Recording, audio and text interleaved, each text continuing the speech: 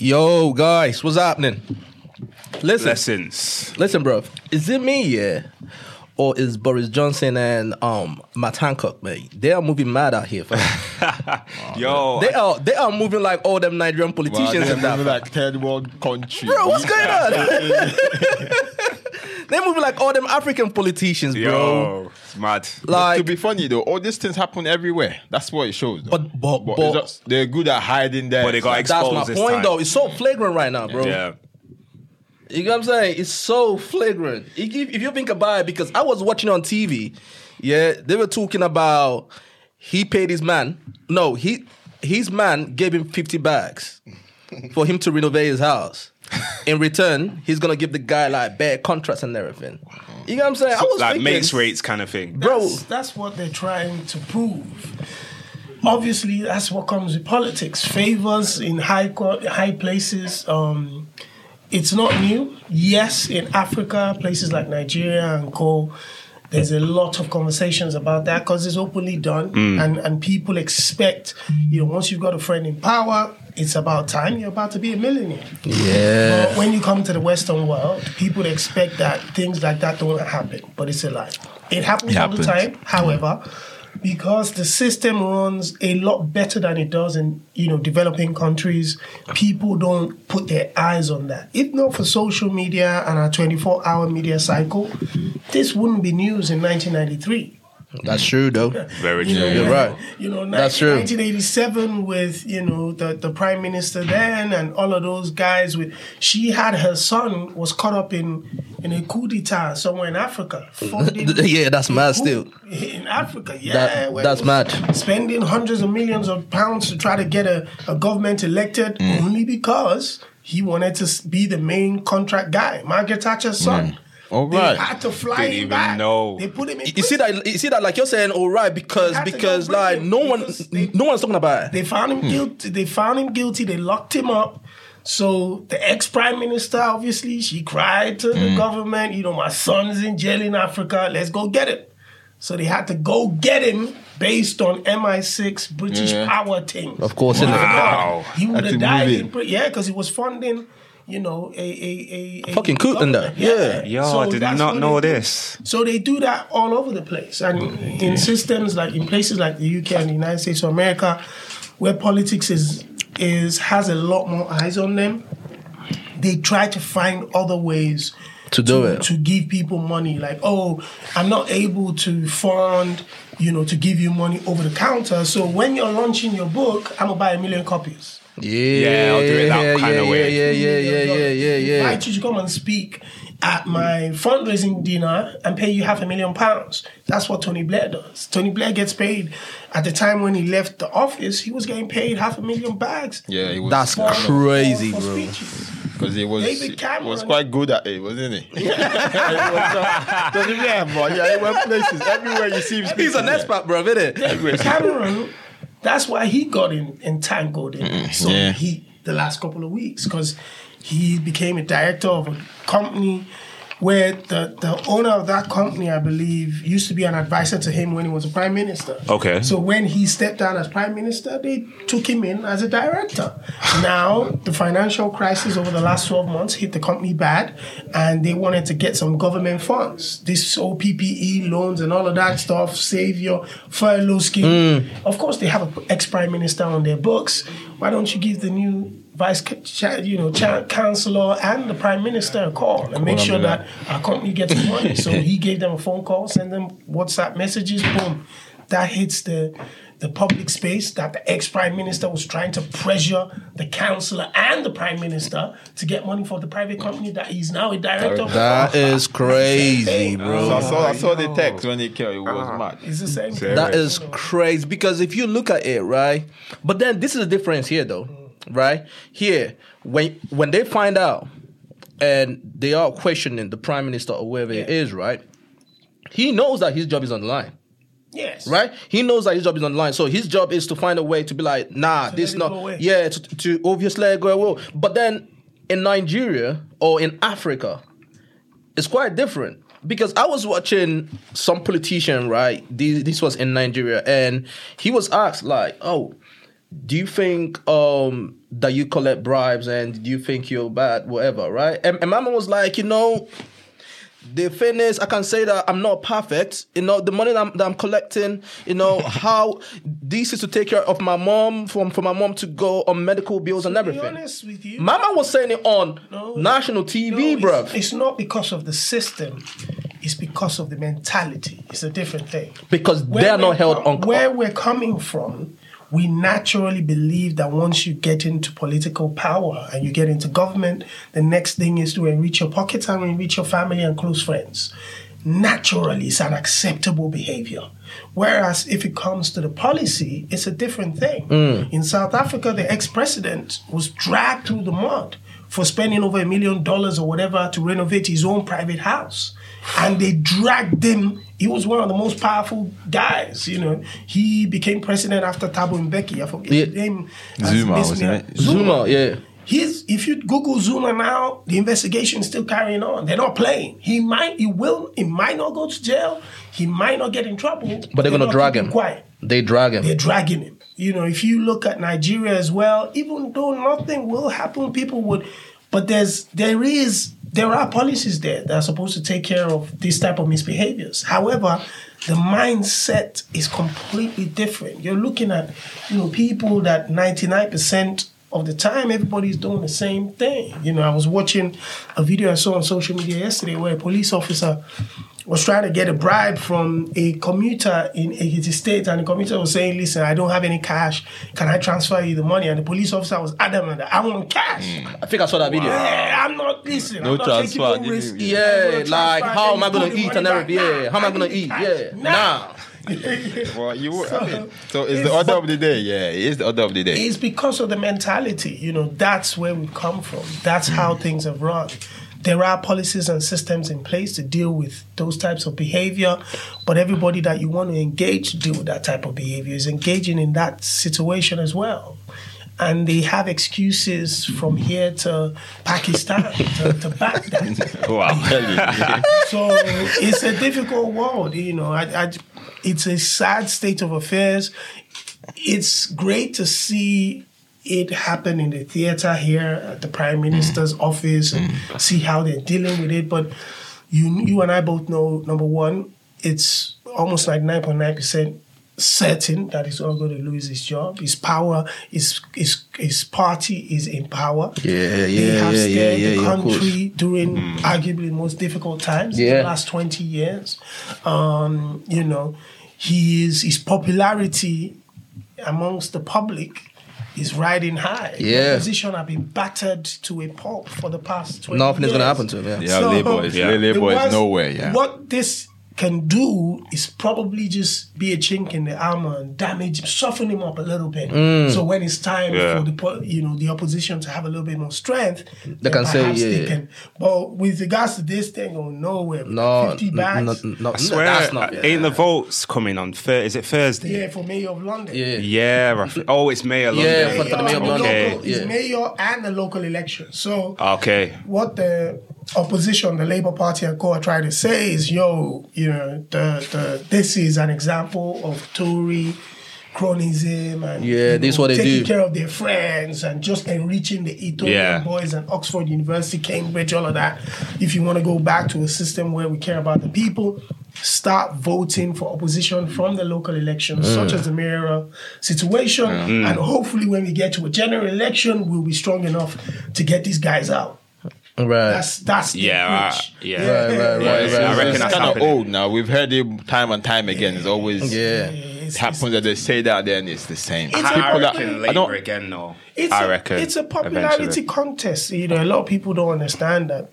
Politics is a PR stunt. 100%. The person that's most popular and most likable eventually gets elected in. So regardless of, what the general public think, if you've done a great job at marketing yourself, Boris Johnson was the first Conservative in years that people from the other line actually felt like voting for. because he had a successful PR run from being mayor of London and making a fool of himself. Yeah, that's the thing, though, isn't it? Yeah, having 6 or 7 kids out of wedlock. And, Mama's a player, you know. So he's doing his thing. Nah, he's out there. He's out there, bro. That email. Nah, he's wild, having an bro. affair as well. He had some. He's wild, mistress bro. or something He's as well. wild, bro. He's wild. But let's double back to the whole Nigerian thing. What do you think, from your own perspective? Because at the end of the day, we are not politicians. You know, what do you think that Nigeria needs to do? Because we are looking at Ghana making moves. You know, the CEO of Twitter. You know, he now has his thing in Ghana and everything. Ghana's looking nice out here in the, you know, all over the world, right? I've said that. So what do you think Nigeria has to do, man? Leadership. Because we got to do something. Leadership. Unfortunately, there's nothing you can do if your leaders lack ideas, if they lack understanding of what's going on in the world, if they lack empathy on what the problems that the people are facing, if they can't connect with what everybody else is doing around the world, if you've got leaders that are, you know, they're 40 years late. You know, they're stuck in 1987. You know, these are leaders that don't understand that the younger generation, the young guys and girls of today, you know, they are the job creators. They are the inspiration to the future leaders. They are everything. You don't have to be in the office 9 to 5 with a tie around your neck to make an income and pay your tax. They have to understand that, you know, just sitting down waiting for oil to come out of rivers and stuff, that's all. No. Job creation, one. You know, they have to look at other areas of job creation, the IT sector, the internet, you know. Things have changed. A lot of things have changed, bro. Number 2, you have people that need ideas, man. You know, you have to engage the young folk. You have to engage because we have the brains. We have everything. We have everything, bro. Human resources like nowhere else in the world. We have, you know, resilience that I don't believe any other country can boast of. No. Probably only China, because a lot of the recent generation, the generation over the last 40 years, have been born into instability, poverty, and knowing struggle for life. So we take it in our stride. 100%. We go everywhere else in the world and excel because of the fact that we came up in an unstable situation. So Nigeria has what it takes apart from leadership. So we need to find a way to ensure that this old, you know, archaic, eagle-eyed guys don't get into power and only take care of themselves and get private jets and fly here to London and their kids be looked at as celebrities when they've done absolutely nothing. Fuck all, mate. Because but just eat off mommy and daddy's money that they've stolen from the government. You know? And, you know, because of poverty again, it's put Nigerians into positions where we look at you, we know where you've got your money from, but because we're in desperate positions, we still have to hail you and try and collect something just because we need to survive. So when people have to survive, you know, they would allow anything. A lot of things. I think that's a tool as well. That they actually, I think these politicians know that poverty is. It's a tool. It is a tool, I think, because they're using it people to. In They place want to and keep in people in check, like keep them down there, always wanting. Because I don't see why. Okay, say the NSAS. Okay, let's see for when's the next election again? 23, isn't it? 23, Let's see what that NSAS would. Because I don't think that's going to do. Unfortunately, I don't think that's going to do nothing, bro. At one point, when do we now have that mentality shift? Like you mentioned mentality now. I think. So when does that shift happen? I think the shift happened. There is no way in the world that the Nigerian government will believe that young, jobless, and those that have jobs will stand up one day and let the world be aware of the problem. What's going on? They never believed that they will come. So what we saw with the NSAS movement was a wake-up call.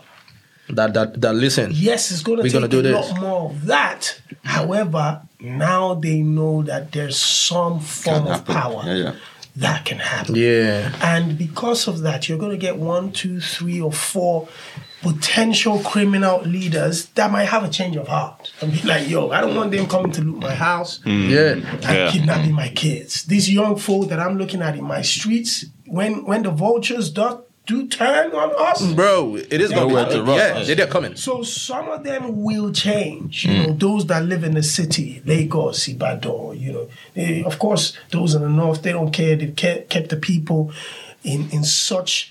They've suppressed them, innit? Yeah, they suppressed them right now. People can't even see beyond that. So I think the EndSARS movement was fantastic. It just showed the young people that they do have a voice. They can use it if they came together.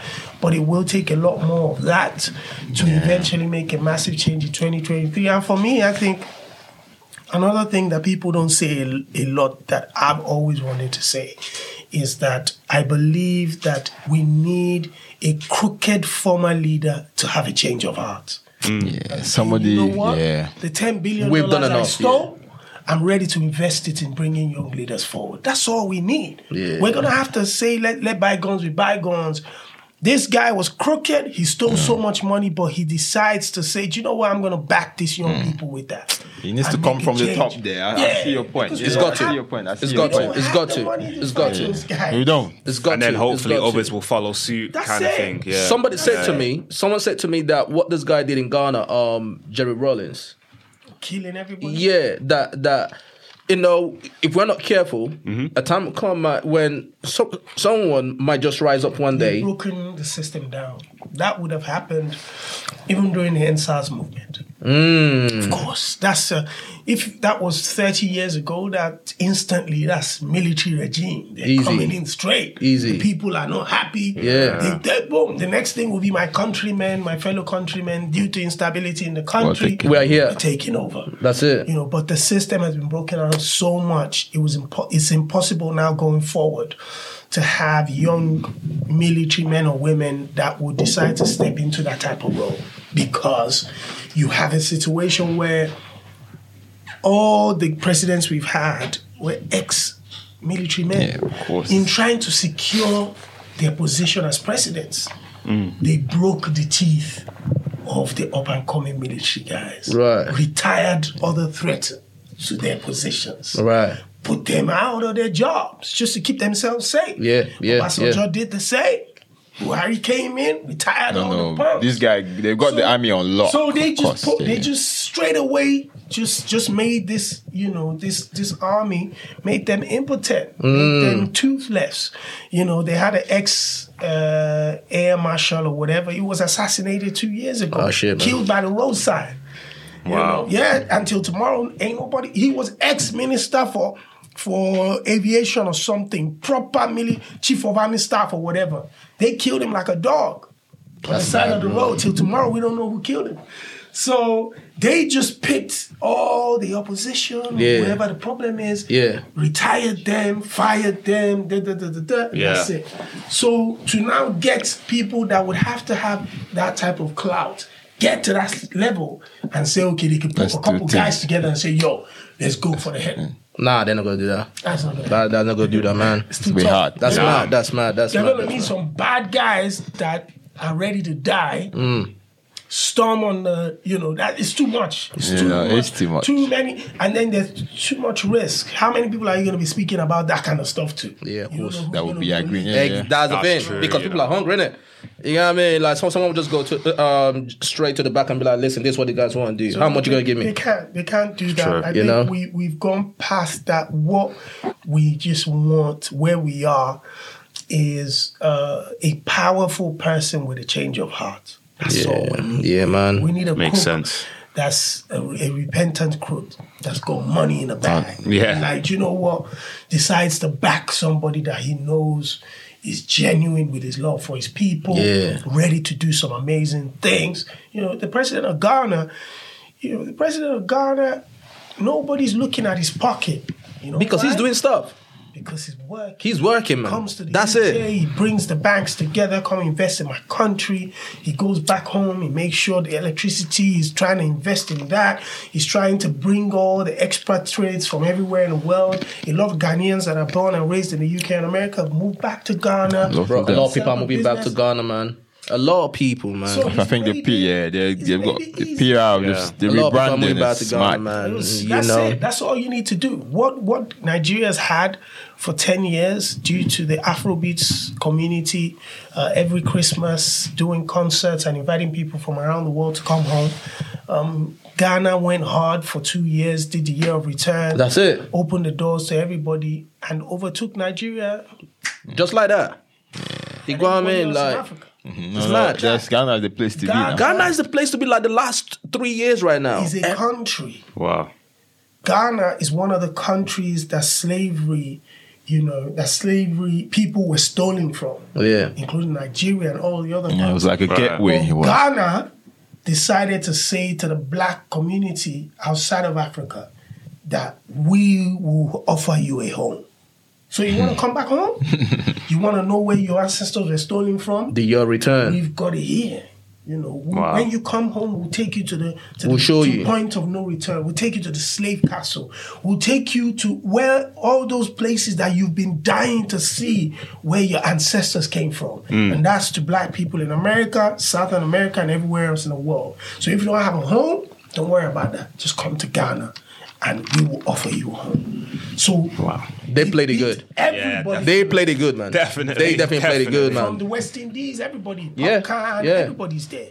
Yeah. Everyone is there, bro. Don John, everybody's in the castle, laying reefs, being emotional. That's that. That's it, man. They're doing it good, man. Our people in Nigeria just so dumb, slow, corruption, man. Self-centered. Corruption is unbelievable. Uneducated, wicked. Some people wicked in there as well. Because it takes a wicked person to being jealous. Exactly. And making phone calls and saying, you've got entertainers that you should have pulled into close and made them official ambassadors. Of course, like Wizkid, Davido, all them guys, man. You know what I mean? But at the end of the day, man, big up to Ghana still. And we are always going to keep on praying for Nigeria, man. But apart from that, listen, man, we really, really appreciate you coming, man. No, thank you. You know what I'm saying? You are man. You are a man that needs no introduction, man. You've been doing this for time, bro. You've been doing this for time. No, he's been on it, man. And we're tapping into the stardom, right? He is paving the way for us and all that. We're tapping into that view of greatness, man. You know what I mean? Appreciate it, man. And we really, really do appreciate you coming, man. Everything that you're doing, your interviews are fucking amazing. Your shows, all that. We really, really, this is a privilege for us to have you here, man. Thank you, man. We really appreciate you, man. Taking the time out, to have me here. Unfortunately, I can't drink any of the drinks. I know, like, it's mad. It's mad. Like, bro, we got drinks here. There's a lot of drinks here. So for everyone. You could drink with your eyes. You know what I mean? We got bad drinks for everyone, man. You know what I mean? But it's so funny that when people come here, they be like, yo, I don't drink, And we're like, listen, we got the drinks for you. Yeah. A few, there has been a few. But, good, though. yeah, man. But once again, man, thank you, man. We appreciate you. So if we're gonna deep dive into you right now, yeah. Your first memory, in this media world, how did you start? Or what made you think, this is what I want to do? Is it like a passion thing?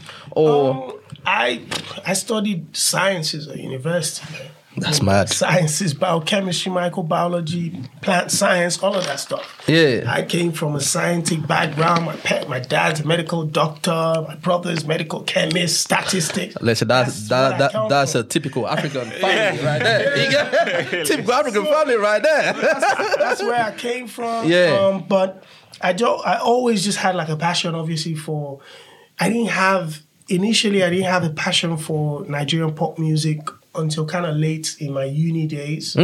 Was when it really grabbed hold, Two-Face, DBR, Remedy, Yeah. Tribesmen, Yeah, of course, Tribes, man. Yeah. Too Short, Big Low, them.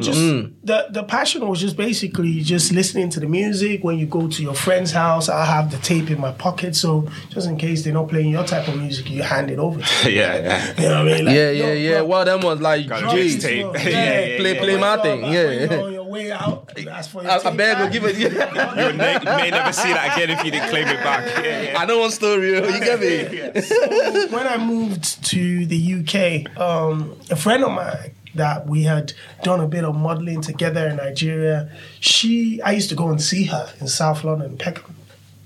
And this day I went there, and as I was getting there, she was getting ready to go out with her friend, and she said, I have to go to like a radio. I've got like a local radio station here in Peckham that I do. I host a radio show on, so I have to go.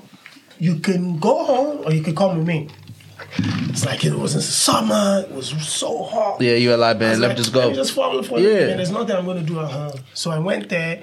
That day, the radio station was called Empower. So it's Nigerian Power. Okay. In the heart of Peckham. That day, she was practicing to do some voiceovers. So she said, please, can you help me? It's like a conversational voiceover. You know, one of those. So I helped her. We were reading back and forth. And the owner of the pirate station just came from like the back. And I was like, man, I like your energy on your voice and whatever you do. Do you want to host a show? The energy god. The energy god. The energy god. They gotta say the energy god. And he was like, do you want to come and host a show? I was like, I haven't hosted a show for real? before. Yeah. I was like, yeah. The guy Just said, like that? The guy said, there's slots here, man. You can come play whatever music you like. And that's it. Maybe once a week, 2 hours. I thought, I know. I spoke to my friend who's like a third of us, and he was like, yes, let's do it, man. Shout out to Ronke Pampa and Don Lee. Shout out to them, man. Yeah. And I was like, let's do it. So we started coming in there. The first show was called the Urban Black Beats. So we were playing everything from hip-hop, R&B, dancehall, because dancehall was huge. Yeah, back then, yeah. And then one or two kind of like African Afrobeat, sounds, like Awilo, Two-Face D. Yeah. The big guys at the time, yeah. So we'd be playing that. And then a couple years, maybe like a year or two, we changed it. That's when the term Afrobeats in the UK started to swirl around. So we called it Urban Afrobeats. Right. So we did that for maybe a year on Empower. And then I moved from Empower, which was a pirate radio station, and moved to the first official station here. Was this the D'banj era? Before D'banj. Okay. It started in the UK. Yeah. So D'banj started 2004, 5. Yeah, it started over here. I've been on radio here by that time. Right. Yeah. Before D'banj. Because them Awilo times were before D'banj. Yeah, Awilo, Magic System, those were. D'banj was here, 2005. I believe it was when D'banj started. I think so, 2004, 2005, yeah. And then we moved to another radio station called Voice of Africa Radio. That was the first official African licensed station in the UK. And we changed it from Urban Afrobeats to, I think we called it the Afrobeat Show. And then we were playing strictly just African music. Right. So it could be the Afrobeats or R&B, Baki W, stuff like K-Man from Somalia. Yeah. So it was just all sorts of African. Way back, bro. Way back. And that's where it became a passion thing for me. Obviously, there was nowhere in this world you'd think that you can earn a living from that. Because it was, we were underground. We were in the dark. We were in some shifty buildings. We were just speaking to an audience that we believed was out there and wanted to listen to our voices, our music, but really didn't have the financial muscle to make any changes for us. Damn. Yeah. So how do you feel now, right? Then, just like you said, you guys were on the ground, shifty buildings and whatnot, right? Fast forward to right now where things have changed. Everything is digital now. That's why I'm excited. Right. That's why I'm, I talk about this generation of Afrobeats and Afropop artists like they were sent from God, because I know how they've, the transition has been, how they've changed perception for Africans here in the UK and around the world. I know where the slight changes started from P Square to the badge to more hits to Banky W. Bro, then that to era Whiskey. was crazy, So, man. You know, it's a transition that I remember every single knob. And to eventually get to a position where now, you know, the Timberlands is mentioning Rema's name like that's his brother. It's you know? to the That's world now. crazy, bro. It's to the Whatever. world right now, For bro. me, coming through all of those eras, it's You must have story for years, bro. Oh, you don't even want to know. You must have stories for years. Unbelievable stories. Who is the artist right now that obviously you're looking at right now and see where they are, right? Yeah. But at that time, you're like, yo, I used to know this guy back in the day. Like, you know, we Everyone. were all hustling and all that. Everyone. Yemi Alade, Olamide Bado, every one of them. I was the first person to interview any Afrobeats artist you know in Europe. Bro, that's major right there, bro. That's major right there, No, bro. but you. That's major right there. That's major right there. Shout outs to the Ben TV's, the Femi Ben TV magazine show, DJ Abbas on Intro. You know, they had like a show, and the Black Knights. But from like 2008, 9, all of the guys you see today, I was probably the first person that they came across. They'll just come through, man. You know, yeah. So That's what's up, man. seeing them from Adekunle Gold, just being like a quiet guy in the background. And Oh, yeah, he's big shot right now. Whatever. Yeah, he's big shot right I've seen now. all of that. Or everything. And Don Jazzy was in that crew, wasn't he, at that Don point, Jazzy that was time? more hits, and they went back home. So Yeah. it was Don Jazzy and the band went back to Nigeria. Yeah. You know, they started here. You know, DJ Abbas actually gave the band his first ever stage to perform at the Nigerian independence ceremony. I think it's 2005 or something like that. And then he went back to Nigeria and wanted to do stuff. And they decided to, they took that risk and made it big. I remember that time that they went back to Nigeria, right? A lot of people were like, yo, these guys are crazy to come back to Nigeria. Like, you guys are in the UK and everything, right? But if you actually look at it, from my perspective, maybe I'm wrong. I stand to be corrected, right? But I kind of feel that we kind of perceive artists that come from Nigeria or Africa as authentic Afrobeat Back then. artists. Back then, you couldn't be an Afrobeat artist that was successful without going back to Nigeria to make your name. It was a perception. It was because, number one, the producers here didn't get the sounds perfectly. Yeah. Because a lot of people were born and raised in the UK, their accents and pronunciations weren't that Of course, authentic. Yeah. So people had to go back home. However, what people forgot was that they were going to be kids like my kids. Yeah. Born in 2006. Yeah. Raised in the UK by African parents. They don't necessarily have to see. If you're successful coming from Nigeria, that's cool. But they also mess with Midas Jagaban. Yeah. They mess with- So it changed. Yeah. So because a lot of us back in the early 2000s, yes, a lot of people were born here, but a lot of us that really were championing the culture were born and raised in Nigeria. 100%. So we had a stronger and a more emotional connection To with it, artists that were coming from back home. I was Yeah, super yeah. excited to see the Danfo drivers here. I was super excited to see Olumentain or I was gassed to see them here. Bro, he's naming names, bro. Right? You know what I'm thinking of? Bro, back in the day, when you hear these guys here, he's naming names, But it bro. was that big. I can say for myself, back then, I never used to listen to no American tune then. Oh, because you know what? If you It was remember, all Afrobeat. nah, but if you remember in the 90s, it's so crazy that you said that, right? Because in the 90s in Nigeria, right, it was all hip hop, like hip hop, Hip-hop you and know, R&B. boom, boom.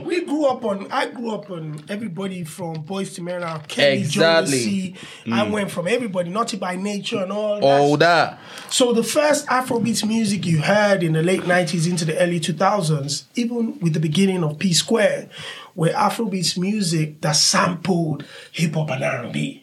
So Plantation Boys back all in the of them day. would have like a beat. They remake a popular hit record, Yeah. and they made Afrobeat. Yeah. So that was the only way most of the fans could take the music in. Yeah. Okay. So we hear a sound that we're familiar with, boom, boom, boom, boom, boom.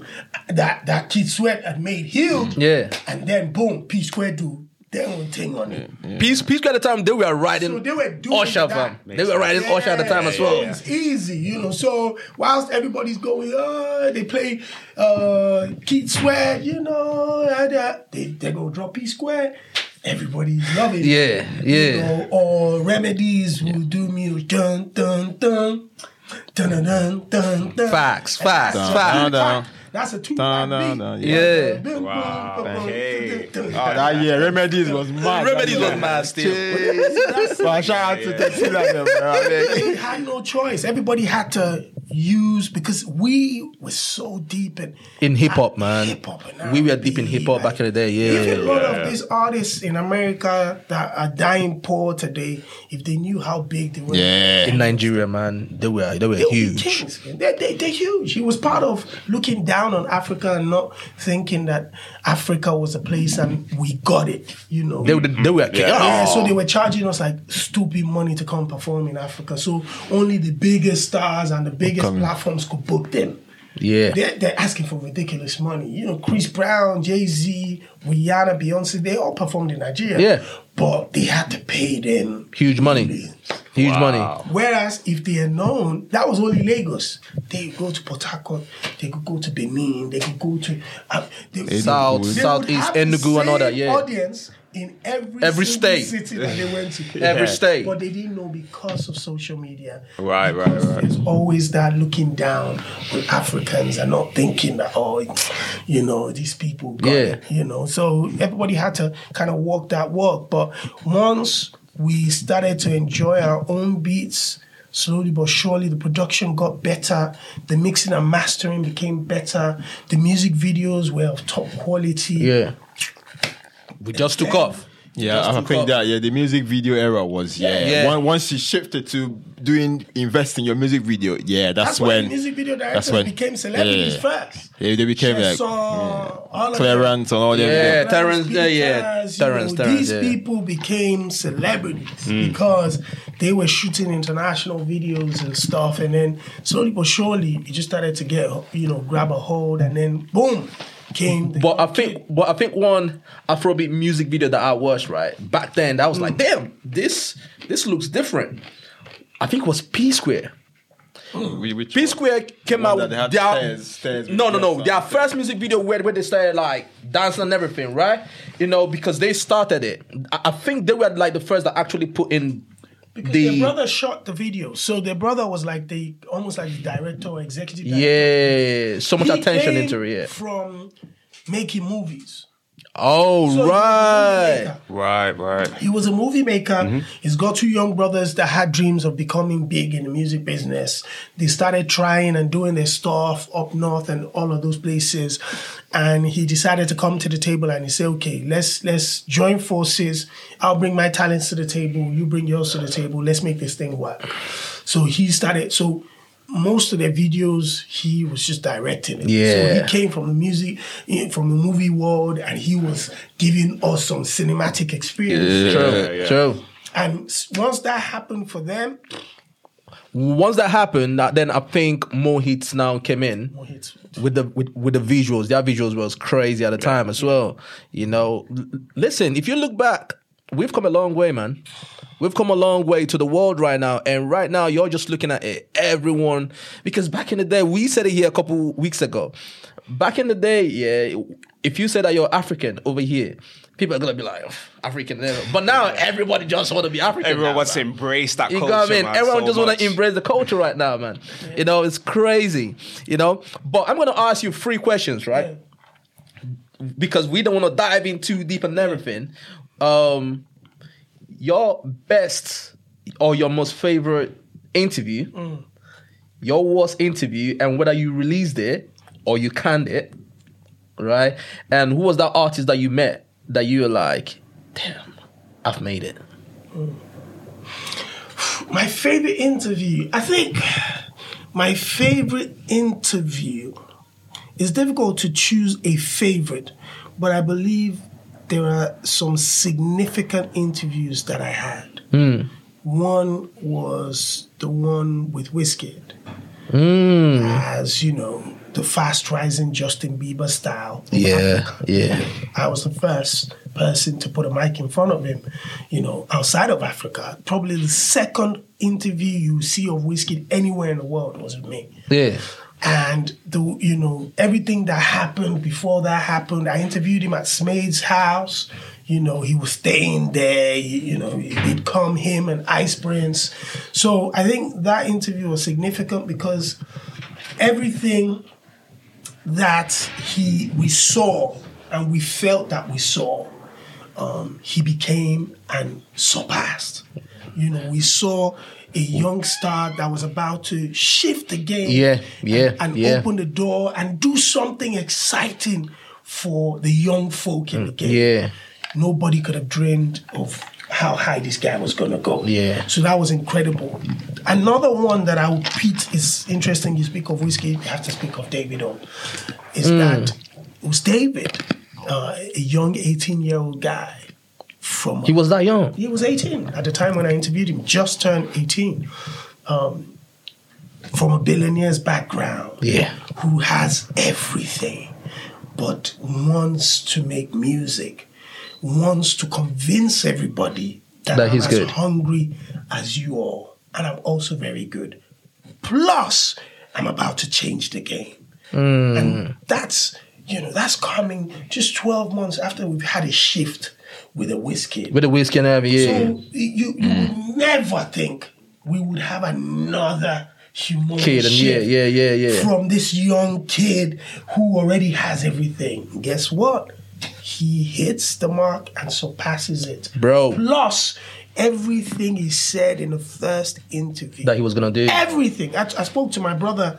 Shout outs to DJ Larry of Factory 78 who I've worked with. Shout out to him though. I spoke to him last night and I told him to go back and watch the Davido interview and cut out some clips there. Because I remember even now, even though it's over 10 years ago, David telling me exactly what he was going to do to the game. I'm going to change this game. I'm coming with culture. I'm coming with visuals. I'm going to show them my lifestyle. I'm going to show them mini documentaries. I'm going to change with swag. He said everything. But they changed it though. He did it. I remember when as it's good. You mentioned the mini documentaries, but that was a game changer. Yeah, man. he killed it. That was a game changer. He killed it. So the fact that this young kid that had everything and still had this much drive and passion and said exactly what he wanted to do, and then me to watch him step by step do these things. It's crazy. That's crazy. So those two are very, very incredible because a lot of things happen because of that. So I always look up to those two interviews as pivotal moments, even though, there are so many great interviews. Yeah, of course. But the one I will always hate is no cat. It's the one I did with Wale. Oh, the rapper Wale, yeah. He was, I walked into the station. I walked into the record label. Sorry, cut you up. Yeah. Is he as awkward as people say he is? 1,000%. Because a lot of people say he's awkward as fuck. To be honest with you, I know he's not going to like it. He hates the fact that people harp on about that because of the kind of person he is. So why don't you change it then? Like, why don't you change? Yeah. I understand to some extent if that's you. Sometimes you don't know that you're doing things. But if a lot of people are saying it though. No, but still, if that is you, sometimes it's you hard just to find change, just thinking like, I'm just being me. I'm just quiet, man. Man, I ain't doing nothing. Why you guys, everybody just criticizing me? That's what you think. But he is, if he's in a great, if he's happy and everything is great, he's great. But it's a worst interview. They gave me a signed CD, brand new CD of the Gifted album. Oh yeah, I remember that. Yeah. Open that CD for 4 years till I threw it away. Is it? Wow, till you threw it away. It was that bad. It was that bad. I didn't watch it. But if you watch the interview, but you know what? I'm gonna go back to that interview.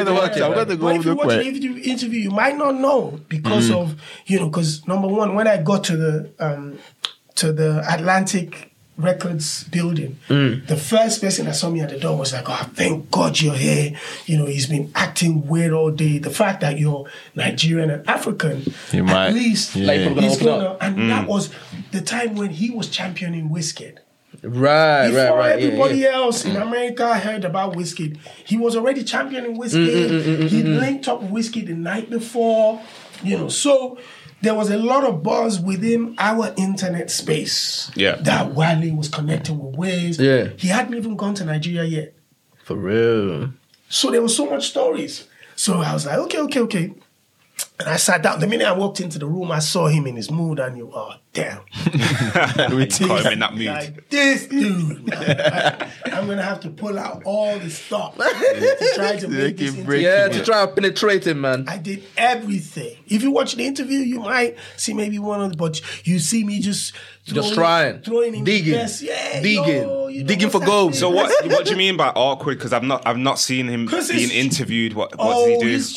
He's one of those that if he doesn't want to talk. Oh, right. If you ask him specific questions, he's ready to give you one word answer. Oh, just one word. He just wants to shut you out. So you can leave him the F alone, you know. And he's received a lot of criticism around. Exactly my point, though. Exactly my point. Because you're saying that if he's happy or whatever, clearly he's not. Because the thing is, normally he goes on Twitter and goes on these rants. He's very moody. It's been consistent with media platforms and a lot of other entertainers about his behavior. That's man, But in his defense, like I said, if that is you, where you just, you know, I'm just not for that. Maybe not be built for that kind of interview in limelight kind of thing. People will always, if you're not a people person, unfortunately, the entertainment business is a business for interpersonal skills. Those with the best interpersonal skills, they get most of the time the best press. 100%. Because of the way they relate to people, the way they relate to colleagues, press, all of that stuff. And those that lack interpersonal skills, please make sure that your talents are absolutely world-class. Phenomenal, and people can't do without you, then they'll find a way to tolerate, you know, the BS that you bring. But if you don't match to that consistently, when you have your downtime, people come for you hard. That's that guy. He's an ass. No, exactly. Exactly. Remind you. Yeah, because the thing is, when it comes to bars, he can bar you out. Right? He's a phenomenal rapper. Definitely. But then for some weird reason, there is that thing that's happening to his career. His career just can't go to the next level. And he hates it because he goes on the rap. But a lot of people say he's awkward. Wale was the person that introduced Lady Gaga to the world. 100%. What was that? Yes. 100%. Wale was the first person to introduce Lady Gaga to the world. What is the name of that song again? I've forgotten the name of the song. He's always had deals until he was dropped until Rick Ross pulled him. He was in Rock Nation as well. He was in Rock Nation. Yeah, true. Yeah, I do remember. He was in Rock Nation with Jay-Z back in the day. He used to date Solange back in the day as well. Is it? He used to date Solange back in the day. He's had so many. He's been there. He's been there. However, he's also blessed with the fact that regardless of all this, he's still there. He doesn't reach his heights or where he should be. Every single year, he has a hit. 100%. True. He's good. He's dope. The talent is there. No, the talent is dope. But I think Wale should have been in the realm of like Kendrick, J. Cole. That era. You know what I mean? He knows. You know? He says it all the time, and I think his personality. So his personality is the key in terms of excelling him and shifting him. Right. That's a shame, man. All right, cool. Let's jump into one of your most recent interviews, man. Which I love that interview, bro. You know, and that was the one where you were talking to Peter of P Square. I fucking love that interview. Give it up for that interview. You go, I fucking love that interview. The way you made Big up to Peter, man, because the way you handled the whole interview as well, I was like, bro, this guy is great, man. You know what I mean? Like, I was watching because I'm one person. I'm not a big fan of Zoom interviews because I kind of feel that it takes away from the last you get what I'm saying? The last 12 months has opened doors. The last 12 months has changed things. The last 12 12 months have shifted the way we're going to live our lives for the rest of time. 100%. And it's made things even a lot comfortable for interviewers and artists and entertainers. So our hunger for wanting to get people in the studio now can stop. Yeah. If you can't come into the studio, you can Zoom. wake up in your room, just jump on the Zoom. 100%. On Instagram Live. We can make it happen. They're more comfortable in their own environment and can probably give a lot more. Can't Yeah. So I started that way early into the pandemic lockdown early last year, and I continued with a host of interviews on Instagram Live. With Peter of P Square, it goes back to what I was saying. Peter is an open book. A very comfortable speaker who wants to say stuff. Yeah, you can tell. You can tell. So for the members of the media, he is media gold for us. Yeah. You only need to ask him one question. And he goes up. He goes into a tangent. And second of all, even for PR purposes, he's also great because a lot of people found out stuff because he was talking. People found out a lot more about him and his story, and we're like, oh, so that explains it then.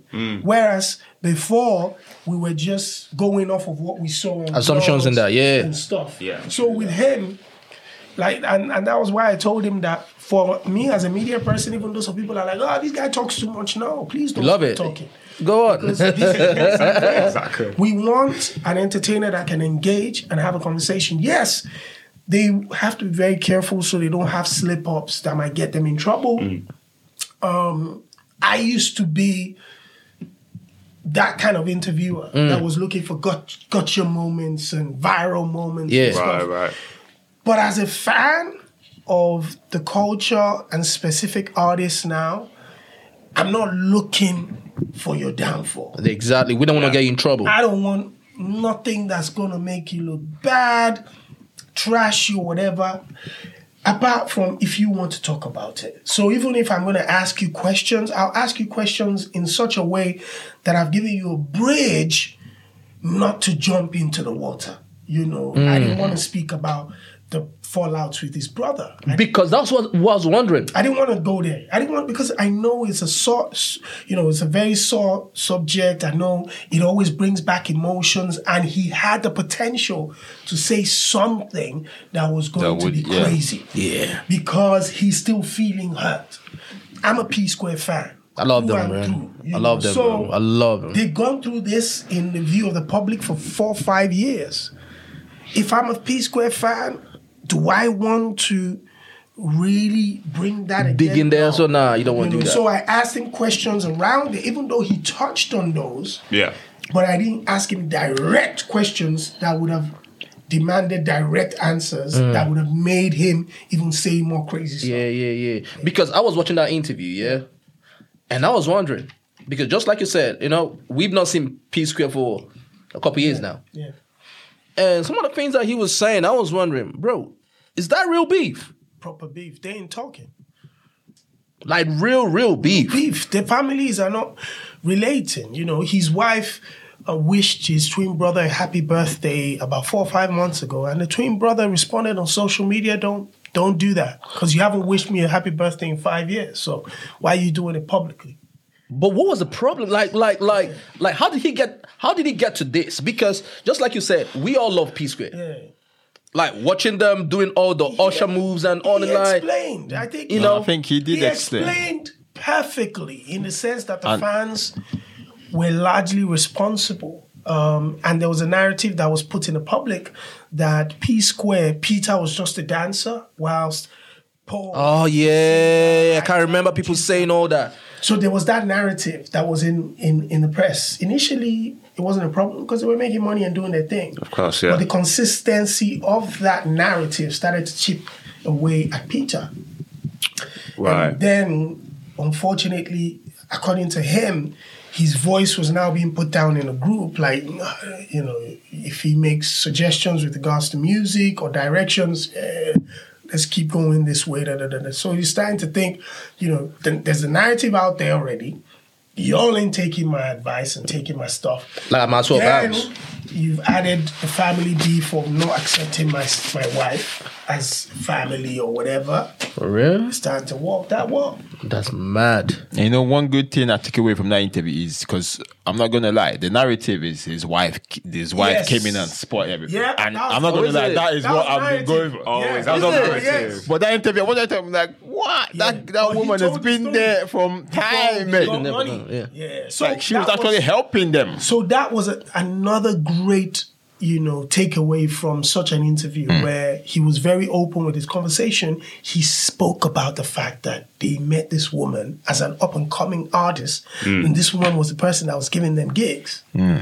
So he was a nobody when he met this woman. Damn. And then the relationship started. Obviously now he's P-Square, legendary musician. But what people get is that here goes that situation. A mixed race woman comes in, now splits the whole family because he's now a superstar. Not knowing that this was his woman when she actually gave him food. She's been there from day one. Yeah, That's mad. she put food On on the that time, table. that's because I've been going on the said thing that. about, the woman came in and spoiled everything. Yeah. That's They're always the crazy, bro. scapegoat. It's just like when we were conversation Yeah. with Kim Kardashian, and then That's always the the other scapegoat. ones. Always, There's always a scapegoat. even though they've helped them excel and bring them up. 100%. And one thing that I was speaking about recently was the fact that the scapegoat usually is the wife. Yeah. That's always the case, though, isn't it? 100%. Because I actually said this on my podcast, that somehow we believe that, It's always a woman. that the wife must take our side. And when they go to bed at night, when they have pillow talk, she's going to talk him into our own stance, forgetting that that's his wife. Her first loyalty Lies with him. is to the man that lays down here. Facts. So wherever you're going, baby, we're going to. Facts. 100%. That's it. Facts. So, but in our crazy world, outside of those rooms, that room we're taking now, and she's riding with us. So when she comes and she's like, "No, I'm sticking with my mind." Like, what? She was the one I spoke to. That's the thing. true. So Bloody entitlement, bro, isn't it? It's entitlement there, man. in our twisted world, somehow she's going to disregard the man she lays down with, committed her life to, and said, "You know what, babe? I think I'm going to rock with those guys because you're talking trash." That is the end of that relationship, bro. Listen, that's the end of it, man. You get what I'm saying? That is the end. You got a full stop. That's the mad thing. That's the mad thing. But it's real though, because it happens in so many families, bro. It's everything. Friendship groups as well. Of course. You get what I'm saying? Like, you always see the both of you are friends. He finds a new girlfriend. Yeah. Start hanging out with a girlfriend. This person start getting mad. Yeah. Like, y'all, you're like, I've known you for 10, 15 years. Yeah, So, yeah. But You get what I'm saying? Sometimes some the girls- girls though, some girls. They are some. True. My man, I don't drive now. Quick, bro. Sometimes it happens. Sometimes, Yeah. she's like, "Yo, man, I don't want you rocking with those I'm guys telling anymore." you, You bro. guys Some That of them, guys they are get toxic drinking like every that. time Yeah. on the podcast. Different girls come in. I'm not comfortable. Yeah. Bro, exactly, yeah. fam. Exactly. And all of a sudden, it's like, you know what? I can't come to the podcast no more. Exactly. See, you know what? So there's a good side and a bad side. You guys say. So, but come on. Nah, man. Like, listen, Yeah, man. Nah. It definitely does happen, bro. Yeah. The thing is, I always tell people this, bro. If your girl got a problem with something, you know what I'm saying? Cool. If you guys cannot talk about it amicably and sort it out or whatever, and you feel, all right, cool, you got to ride with your girl. Ride with your girl is cool. Because I understand that you're supposed to ride with your girl. Because if it was me, I would ride with my girl. Especially So if that's at what expense then? No. Especially if she's been there from the beginning, like Right. just like Peter. You're in a better position to ride with your wife. Then Because that's the one that wait, your are, wife. are we talking wife or girlfriend now? Wife. That's why I wanted to make it clear. All right. Your wife is there's a potential that she's gonna be there forever. She's gonna hold you down. Your girl, She's gonna. what happens? She cuts off this whole situation. You don't come in and podcast with your boys and everything's done. And then 6 months down the line, she moves on to the next rich guy in the neighborhood. Bro. You're friendless. Bro. Now you got to come back with your... Come back here. With the tail on your legs. Come back here. Your seats already filled up. Come back here. Your boys already have a new commentator and he's great. That's it. Yo, that's that. Because at the end of the day, bro, that's it. Because at the end of the day, the podcast... Yeah, that's it. The podcast go, man. So bro, that's crazy. When it's your wife, that's why his with Peter was a lot more sensitive. That's his wife, mother of his children. Yeah. He was going to ride with her. As he should. She was going to ride with him. They built a world together. As he should. Unfortunately, again, there'll be other situations in the family that we all don't know and understand. Yeah. However, when you speak to him, his stance becomes a little bit clearer, and you understand why. Because, the bro, decisions he made. I was watching it. I was thinking about the whole thing. I was like, damn, as someone that grew up watching P Square. Yeah, big fan of P Square, you get me? Like, so identical. We were calling them, the Nigerian ushers and everything. But that rumor, yes, we all heard it. Everybody heard that Peter is the dancer. Everybody heard it. Rude Boy was the singer guy. Music maker. So everybody had it. Yeah. People like me that had the opportunity to see them perform, I have memories that would dispel that rumor. Yeah. However, not that many people around the world. There are millions of fans, whereas we're only thousands that's seen them live. Yeah. The fact that he's still doing music now, though, and his music is banging. The album is absolutely A1. This new one, fantastic, banging, fantastic, and I think that proves the point. It proves his point that he is a talented brother. He justifies his stance. Yeah. That his style of music does work, and there's a space for it. 100%, bro. Culture, and number 3, that the perception that everybody had that he couldn't do nothing is absolute gutter. He's an incredible talent. You know what? I think, to be fair though, from time I never believed it because you could tell this. He's dope. He's dope as fuck, people, bro. Man. He's dope as fuck. They're about dope, man. And but the thing is, as around it, they're both making money, so. That's the thing. Power to them. Yeah. They're making more than what they used to make. So, hey. Me personally, I just don't like the way he was just, he would just say, listen, I'm making my money now, this. And like, it kind of was like throwing shade on, on the other group. It came across that way. He's angry. He's emotional. And I think education and information nowadays, we have to allow ourselves some leeway. Yeah. You can't expect anything less from somebody that has been made to believe he was worth nothing. 100%. 100%. He's gonna go hard. He'll go hard. Absolute rubbish. Yeah. Somebody that was made to believe that once he left the group, he was gonna die of hunger. And yet he's here. He's still here. Still killing it. Everything. He's still killing it. Incredible music. He's making a lot more money. He's still killing it. He's feeding himself and his family. He's enjoying himself. Facts. I'm a little bit braggadocious and a little bit emotional about it because the wound still hurts. Still there.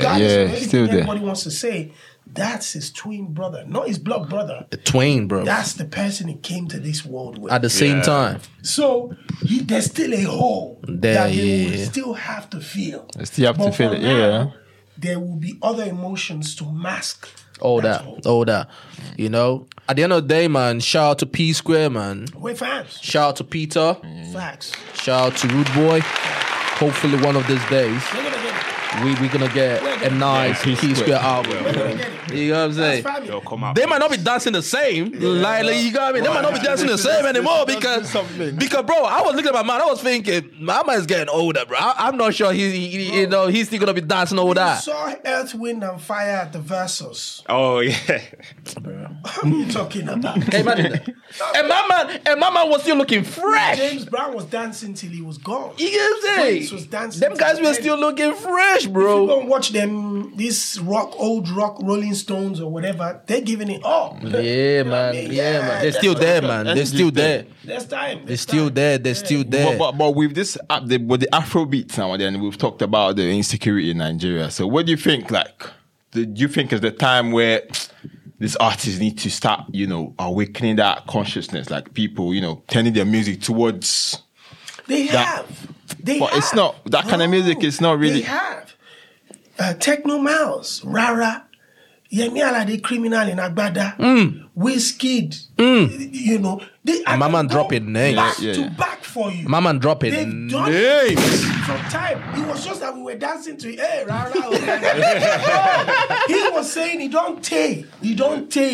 Since 1960, they've been lying to us. No electricity. They stole our money. He said that in a hit record. Almost 10 years ago. But we decided to dance to it. Yemi is singing Criminal in Agbada. She's saying that. No, but it's not our fault if you put a nice beat to it. Listen, bro. Tiwa Savage is saying Ole in her record. A full record dedicated to calling out politicians and how badly they've robbed us. But we decided to dance to it and forget the words in it. What's Whiskey Bang Bang Bang?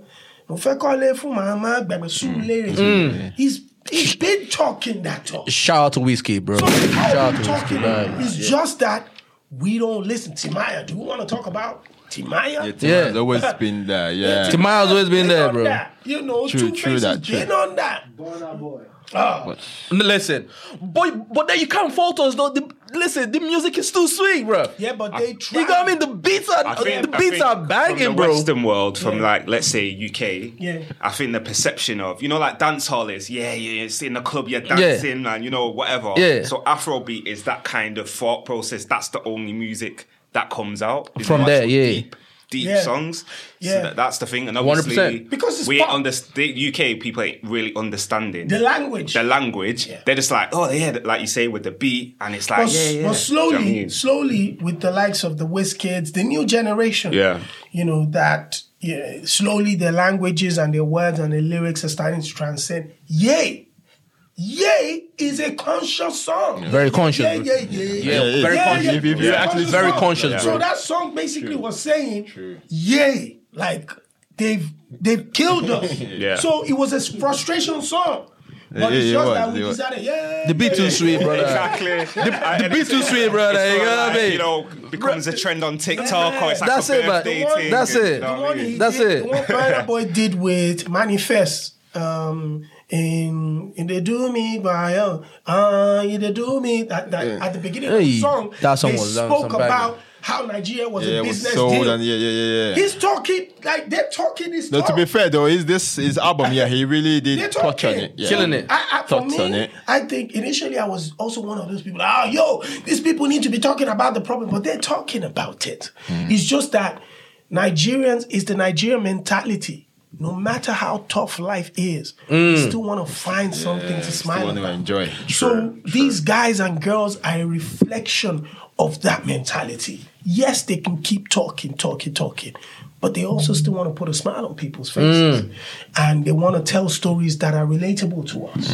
And hence why they will make all of those songs. But I kid you not, no album from any of these A-list stars, Wiz, David, Burna, Yemi, Tiwa, none of these guys has a project out that does not have a real issue song, at least. Shout out to all them guys, bro. Shout out to all them guys. They are killing it because it's so amazing seeing Yemi Alade with Beyonce.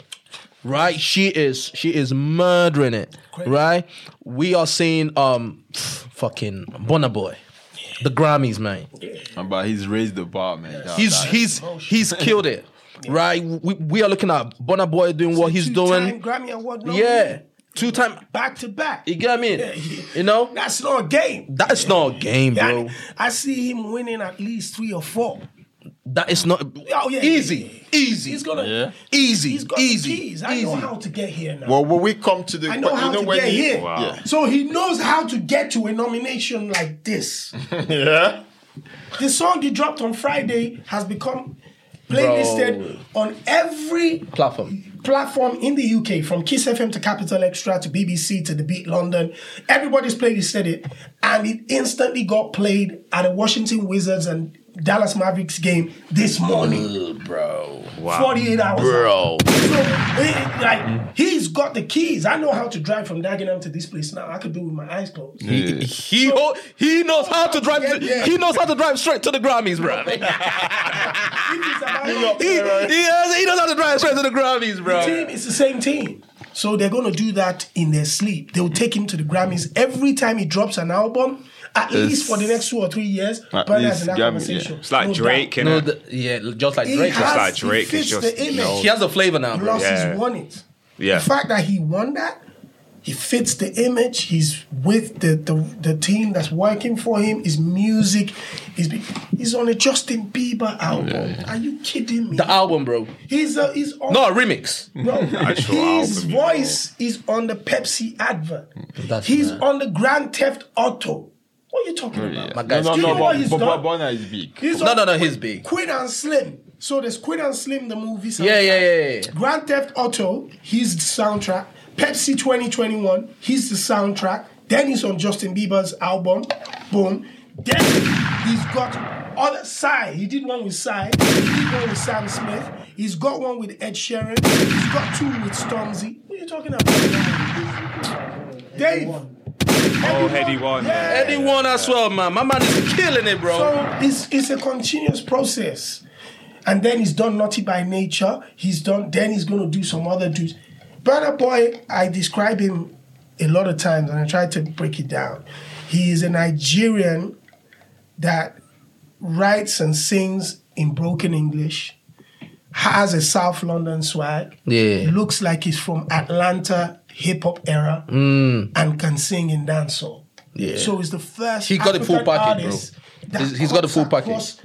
Every genre like this. He got the full then package, he can do Afrobeat music. Yeah, he's killing it. Beat. Without the S. Yeah. He can do the fella thing. No, he can. No, he can. I know he can. Yeah. So it's easy. Yeah. Wait, you wanted to say something, which I know what you want to say. Yeah, because we need to shut you up for a minute. Okay. So what you want to say, bro? Because I think what pizza with this? Because we're talking about what? So is there 2-3 weeks ago or something? Isn't it? Is there another level for Burna? Because he feels like Burna's got to that. Yeah, I think there's nowhere to. Yeah, this is what I said. Yeah. I said, I'm not talking about awards or whatever, right? I'm talking about musically. Okay. Body of work, album, right? I think it comes across like he's reached his peak because even though the latest album, won the Grammy, I personally think, this is my opinion, that the African Giant is a better body of work. Do you want me to answer your question? Go ahead. First of all, everybody accepts that African Giant is a classic album. That's what I'm saying. A classic album. Yeah. Nas had a classic album in 1993. 100%. Illmatic. Yeah. But he's still continuing. He's still Nas. Dropping incredible. He's still Nas. Twice as Tall. People forget that that's Burna Boy's 6th album. 6th album. Bro, that's crazy. So when you get to a 6th album, you have earned the right to do whatever you want to do on an album coming from a classic album. When you drop a classic album, you have energy god on you, bro. Energy god. Whatever you want to do. 100%. You want to perform with Naughty by Nature, you want to do. And then I tell people again, if you drop a 12, 15 track album for me, and I can pick 6, 7 tracks out of that album for my culture, that's it's a win. That's a win right there. Easy. Win. That aside, easy. Him reaching his peak, I think you're absolutely 1,000% absolutely wrong. Yikes. Because Burna Boy. Yikes. I thought that my man was going to say he was you're absolutely right. You got to be like, I really. Because it's like finding a sweet spot. Burna Boy now knows what you want to hear. And you are in trouble for that. He can just dish it to you. That's why he dropped Kilometer. And Kilometer did what it did in 24 that's hours. That tune, bro. That's a tune, bro. Bring you back. Burna Boy is originally a dancehall artist who raps and rhymes but can sing. So when you listen to him, that's dangerous. So when you listen to him, whatever you like as a fan, he has the potential to serve it to you in one go. Same as Wizkid. They were rappers and dancehall artists. Wizkid was a reggae artist. People forget that. So it's a dancehall artist. They started with dancehall. So these guys are rhyme stars. So now that they're singing, they are singing their raps. So their punchlines are incredible. Their lyrics That's a dangerous package, man. And then they can ride the beat like it's nobody's dangerous business. Package. So dangerous package. He's found himself a sweet spot. He's enjoying himself now. He has a body of work in the stash at any point. He's about to drop another album. That's crazy. He's going to drop another one in 3 months. That's crazy. Wow. Listen. We want to be in trouble. You get me? We all want to be in trouble. It's like saying that Wizkid has reached his peak. Never. When you hear, the last album, you know that the world is in trouble because that was a reflection of his state of mind. That whole album was a reflection of his state of mind. I'm chilling in London, I've got my little baby here, I'm here eating, drinking, smoking anytime I want. Beautiful girls in the studio. What else do I want?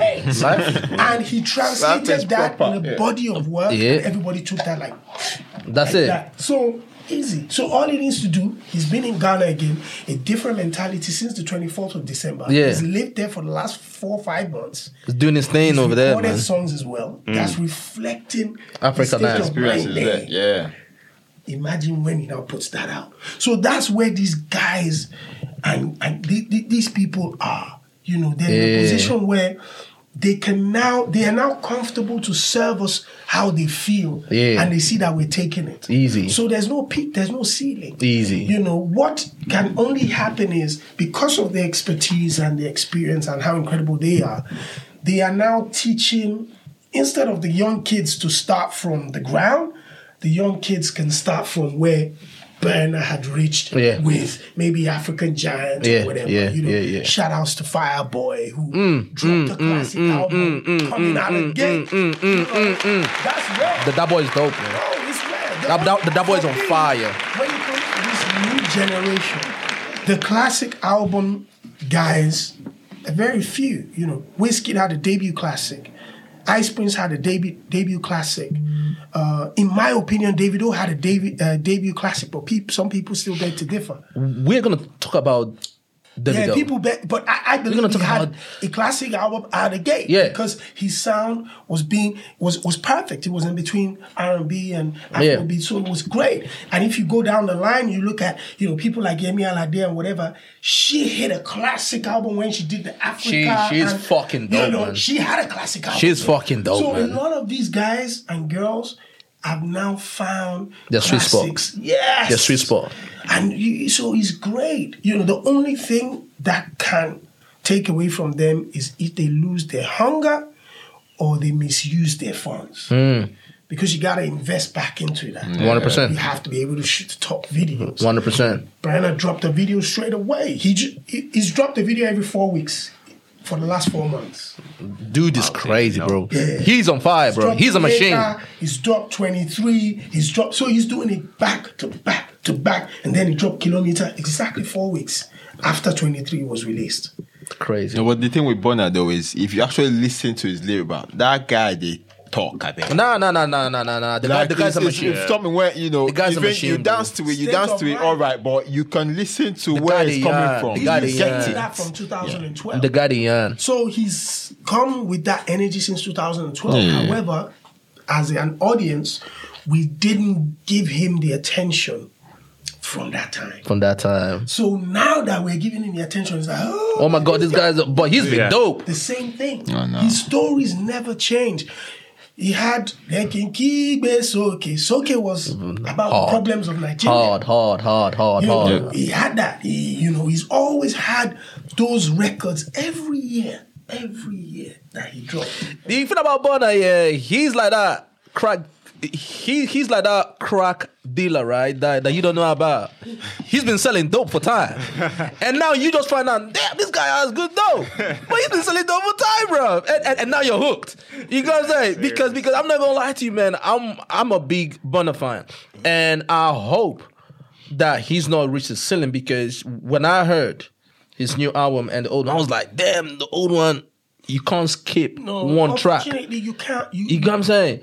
If you're a music fan, you have to get to a position. I had to train myself. You know, I had to train myself, so that would allow you to enjoy appreciate other ones, music and everything. So I had to train myself to kind of just, what's happening with Twice as Tall? Okay, the first 1 or 2 records or 3 records, maybe it wasn't for me.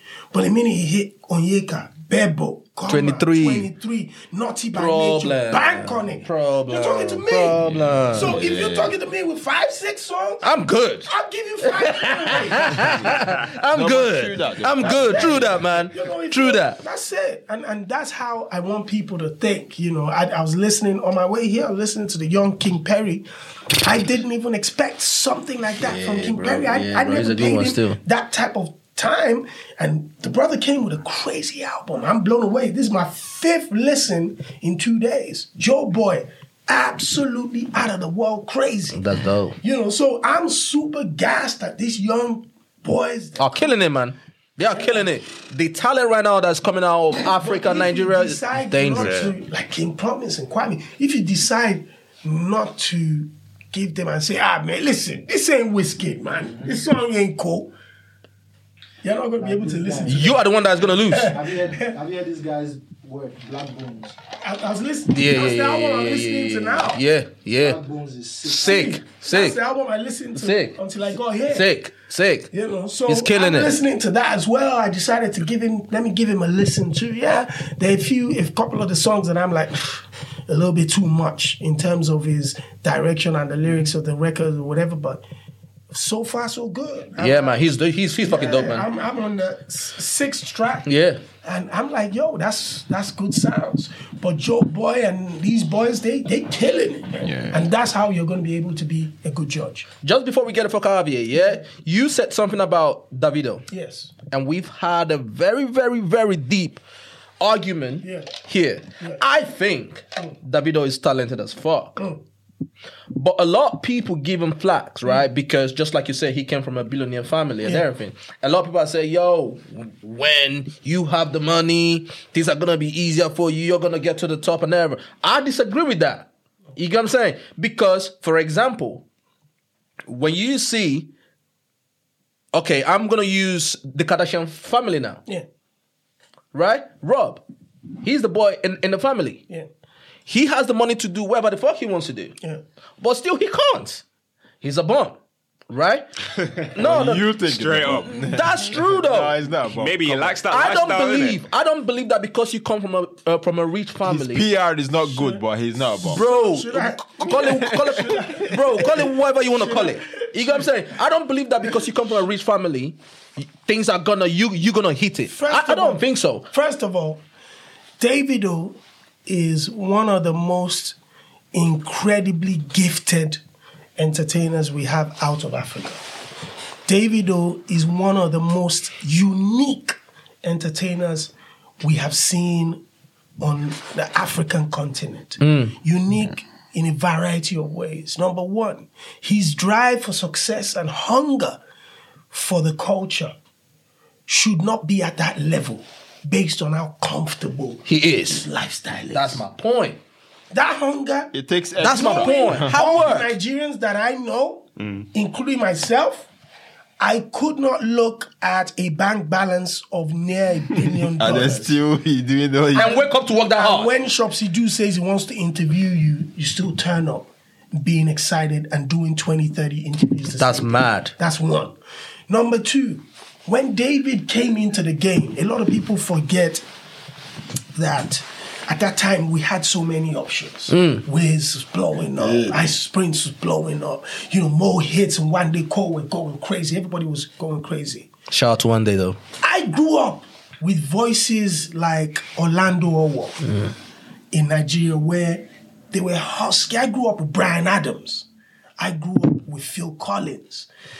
Husky voices that had soul and were able to translate songs in a completely different way to how Lionel Richie would translate or R. Kelly would translate. Sting was one of the biggest artists when I was growing up. He came with that husky feel to his voice, but he was able to do exactly what everybody else was doing 100%. in his own way. David came into the game with a husk to his voice.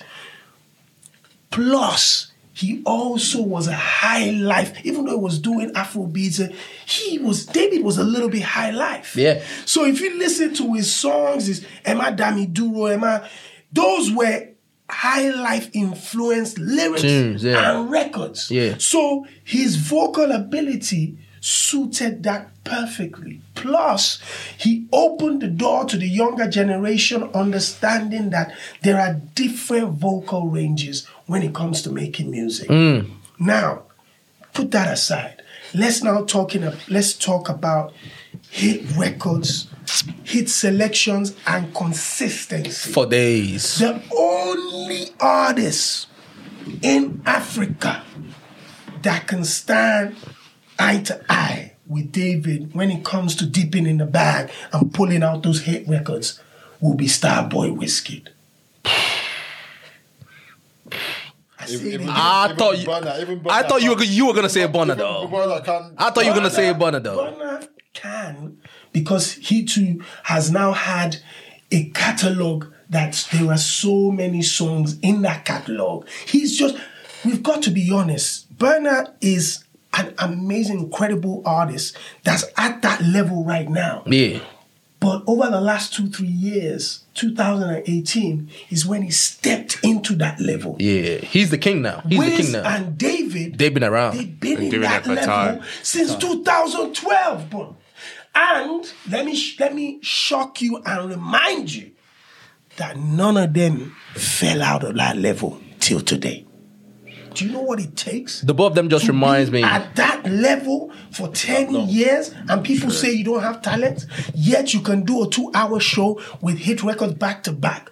David was the first entertainer bar P-Square that picked up his bags from Kenya to Ivory Coast to Tanzania, Tanzania to South Africa, South Africa to Ghana. Concerts, collaborations, features, performances, promoting himself beyond his market. That's crazy. He was the first after P-Square. Nobody else. Yeah, I think done that. So when we celebrate Wiz for his greatness and Burna and Yemi and Tiwa and whatever, we have to clear the road for Davido. David sits. No, of course. Yeah. Because of, do you know how many rich kids are in the game now? I don't want to mention them to you. You'll be shocked. Yeah. Do you know how many rich kids are in the game now? But they still can never sniff. They can't sniff David's ankle. If it was the money, there are so many rich kids in Afrobeats right now. Some of them have even fell out. But that's my point. Some of them have gone with their money. They carry the money come and carry the money go. See, that's my point though. Because that was what I was saying. If I mention names, you'll be stunned. You'll be big bags. I'm not talking just like little bags. Big bags. And that's because David also inspired a generation of comfortable kids, young guns that could tell their parents that, yo, I want to do this, even though they're coming from a rich background. Yeah. And that's through David as well. But he's kept it at that level consistently. Like, yo, people need to give me respect, man. No. Every argument with David not being talented is... Bro, that's what I always tell people. Like, me personally, if I ask you a simple question, what is talent? What's talent to you? What would you say if I say a talented musician? What would be the first thing that comes to your mind? What would you identify as talent for a musician? Someone that's kind of getting to a level where the music hits deep and it kind of, you can relate to it, hits you on an emotional level, something that you feel good about when you hear it. Good. If I ask you, what's a talented musician, what would be the first thing that comes to your mind? I would say a talented musician, right? It's someone who can go into a studio and create something, right? That whatever he or she creates will resonate to with every person that actually listens to it. If I go to you, my brother. Yeah, so I'm saying same thing. It resonates with, but my own is resonate with me. Okay. So if you can, in your time, whatever you do, and then do something, and then I relate to it, then that Do is you know talent. that there's something that we didn't mention? Nobody said great vocals or incredible lyrics. Boom. You see? True. The general public, when they're speaking about talent, the first thing that comes to their mind is, the vocals has to be la. Yeah, exactly. Like he can't sing; he's always shouting. So that's why not- they come. Whereas talent comes in exactly the ways you mentioned, being able to identify the perfect, records to deliver to an audience that they would accept. 1, 2, identifying the right people to work with you to create greatness. 3, being the face of the content that you're creating and people accept it based on how you deliver it to them. Damn. That's the different forms of talent.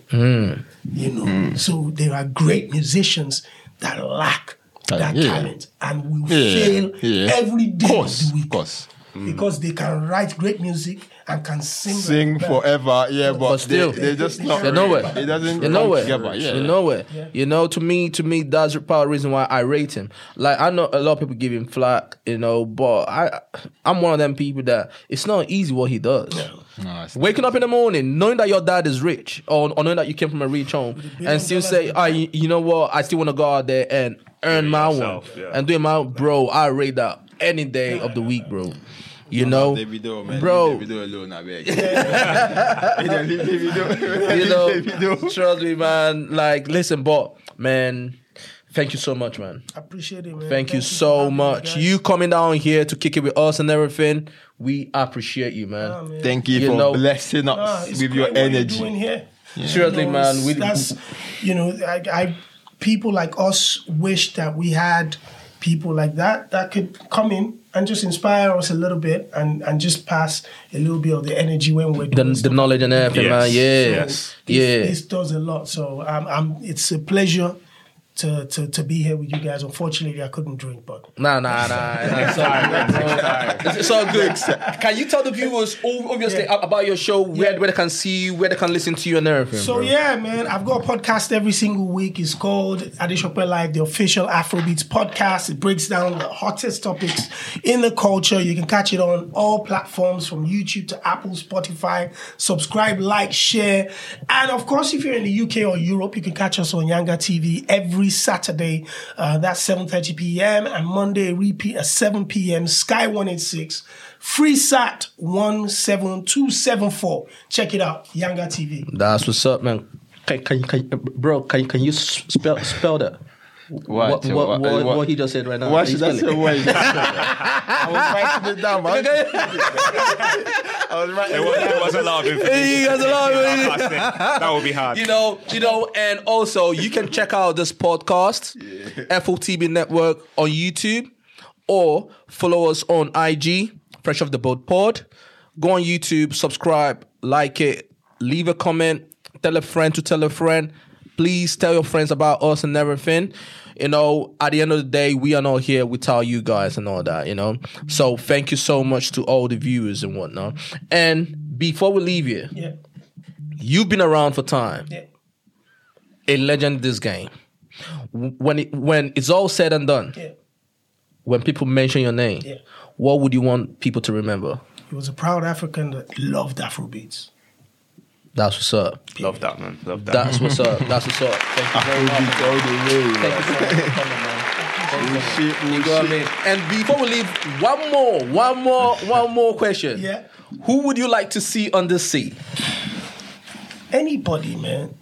I think it's a great vibe. It's a great energy. It's a great room. I think anybody within our culture can come in here and just cut it with you guys and just have a calm conversation. Anybody should come here. Anybody from all of the Afrobeats artists, anybody in the culture, anybody, man. That's what's up, man. I'll throw people your way. Bro, listen, bro. Energy gone.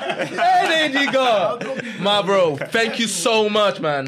Thank you so much. We really, really, really, really, really do appreciate you. Go check out his podcast. Check out everything that he's doing, man. Trust me, you will absolutely love it. And we're going to be here back again next week, same time. Check out this episode. It drops on Thursday. What date is it Thursday again? I feel it's like the 4th or 5th. 6th. The 5th, yeah, 6th, yeah. The 6th and that. Yeah, so this is gonna drop on the is it 6th or 7th? Yo, the time's going that quick. Bro, the time goes flies by. Yeah, yeah, bro. Like, this is the 6th. So this episode is going to drop on the 6th. You're going to find it on all your platforms. And until next week, peace.